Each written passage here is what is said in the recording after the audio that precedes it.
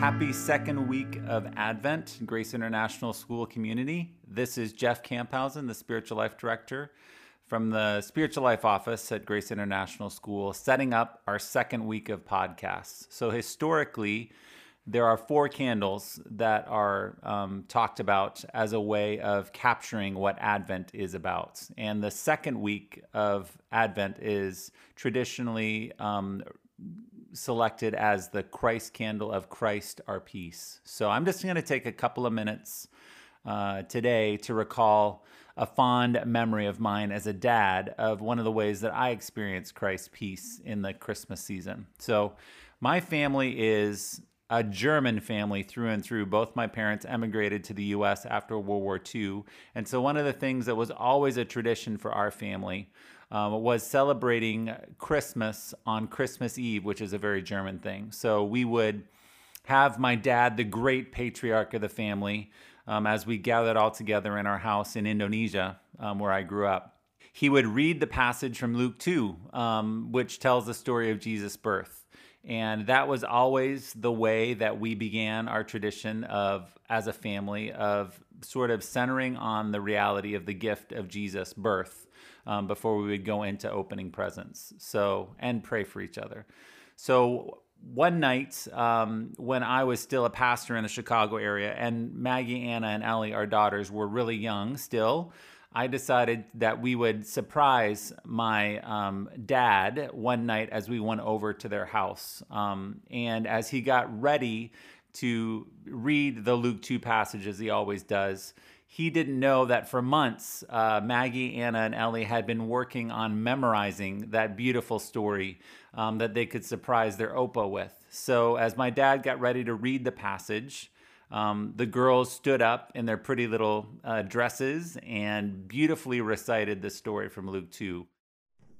Suddenly, a great company of heavenly hosts appeared with the angel, praising God and saying, Glory to God in the highest, and on earth peace to men on whom his favor rests. As I reflect on that surprise that my dad was able to experience, I am so grateful for the gift of how God has enabled me as a dad to experience his peace through the many experiences I've had with family. And I was just so pleased with how the girls had invested so much time to memorize that beautiful promise that we have from Luke chapter 2, in particular where the angels declare, Glory to God in the highest, and on earth peace to men on whom his favor rests.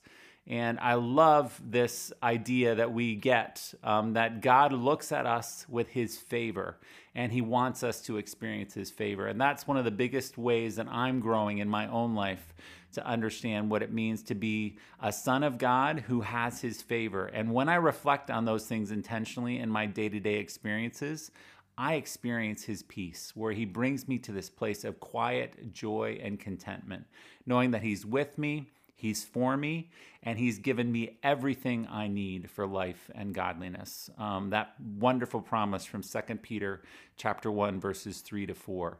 And as I reflect on that truth, it enables me to be a bearer of Christ's peace in my life. So as we get ready to continue in this Advent podcast series this week and reflect on the incredible hope that Christ welcomes us into, may you experience Christ's peace, reassuring you that you have his favor and that it rests on you. And as you reflect on that truth, may you be able to fully grow in your expectancy of the hope that we have as we celebrate Jesus' birth on Christmas Day. So as we wrap up this podcast today and get ready for this week, I'm going to read the theme verse that we are reflecting on this entire time from Romans chapter 5, verses 1 through 5. By entering through faith into what God has always wanted to do for us, set us right with him, make us fit for him, we have it all together with God because of our Master Jesus. And that's not all. We throw open our doors to God and discover at the same moment that he has already thrown open his door to us. We find ourselves standing where we always hoped we might stand, out in the wide open spaces of God's grace and glory, standing tall and shouting our praise. There's more to come. We continue to shout our praise even when we're hemmed in with troubles, because we know how troubles can develop passionate patience in us, and how that patience in turn forges the tempered steel of virtue, keeping us alert for whatever God will do next. In alert expectancy such as this, we're never left feeling shortchanged. Quite the contrary, we can't round up enough containers to hold everything God generously pours into our lives through the Holy Spirit. Amen. Have a great week.